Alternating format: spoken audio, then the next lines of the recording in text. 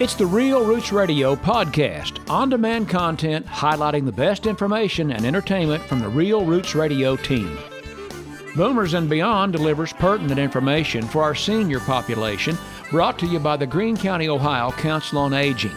Here's Roy Hatfield. Thanks so much for listening to Real Roots Radio. It's a Wednesday afternoon, which means it's time to visit with our friends at the Greene County Council on Aging. Boomers and Beyond is on the air on Real Roots Radio, and the Executive Director of the Council on Aging, Karen Peterball, is joining us once again. Karen, great to talk with you. Glad to be back. Well, unfortunately, we have to cover this every now and again, and it seems like now would be the appropriate time to do it. Talking about the scams that are going around, preying on all of us, preying on our elder population, and unfortunately, it's in the news once again. It sure is, and I'm so disappointed to share that. Not only do we know about this because of the entities that report to us and tell us of the cases and the scenarios, but we're hearing more and more from individuals in our communities calling us to say, this has happened to me. You know, how can you be of help? And we had one recently that was actually in the middle of the scam, and fortunately, they were able to get it some direction in order to actually nip that one in the bud. So that was a wonderful report. But to talk to folks and hear what it is they're having to deal with, and just the shame and the angst and the pain of these things happening and taking their hard-earned money and their dignity is just so unfortunate. But Karen, what have you heard specifically going on in our area? Is it related to the coronavirus, or is it kind of the credit card people, or what? It's a little bit of everything, but the coronavirus is definitely bringing more of these bad guys, if you will, out.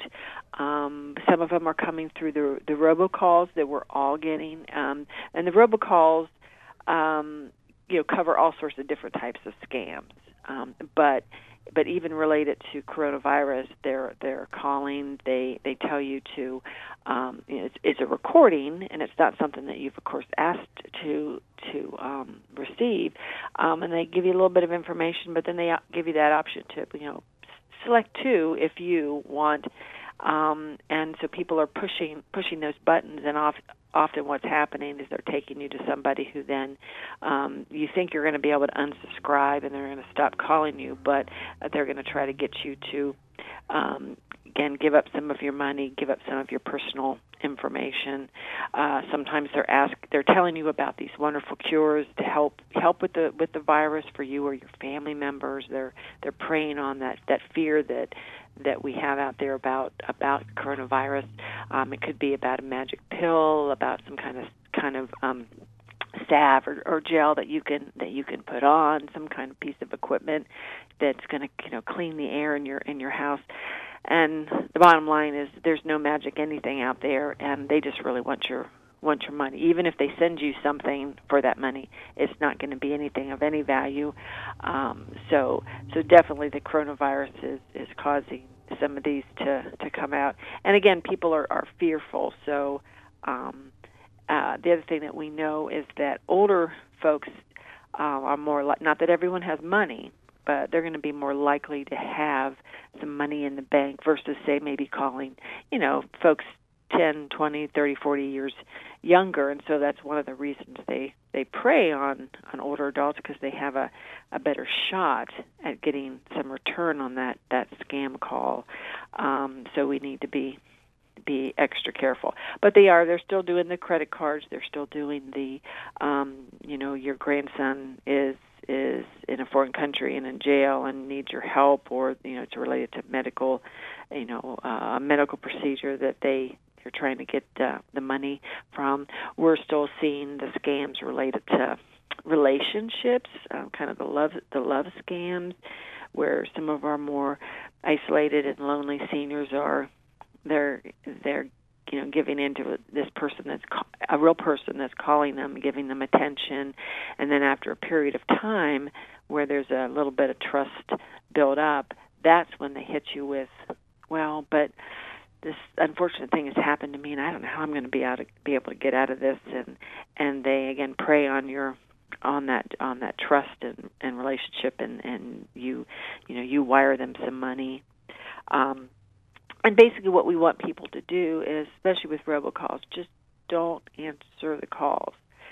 Yes, it may look like it comes from the area code's the right thing, but if it's not your daughter and you know her number, if it's not the pharmacy and you know their number, your doctor's office or the library, whomever, just don't answer the call. They can leave a message, and if it's important, you can call them back.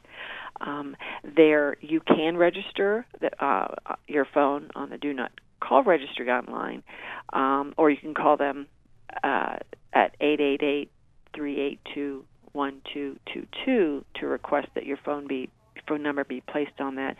It won't guarantee you won't get robocalls, but it should hopefully cut down on some.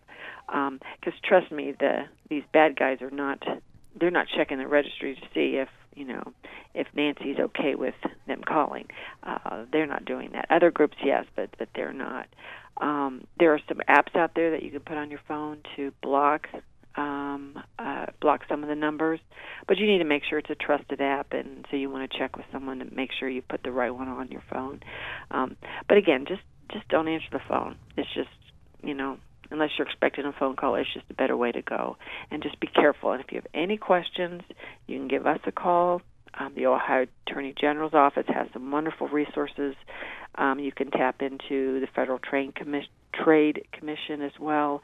There are a lot of good resources out there. But if you have been scammed, don't be embarrassed. Don't feel ashamed. Give us a call, and we'll try to connect you with someone who can talk with you, who can maybe share that information with the authorities so they're aware, okay, in our area we're getting more of these calls, and just be careful. Yeah, no doubt about it. Like you mentioned, unfortunately, it's the world in which we live.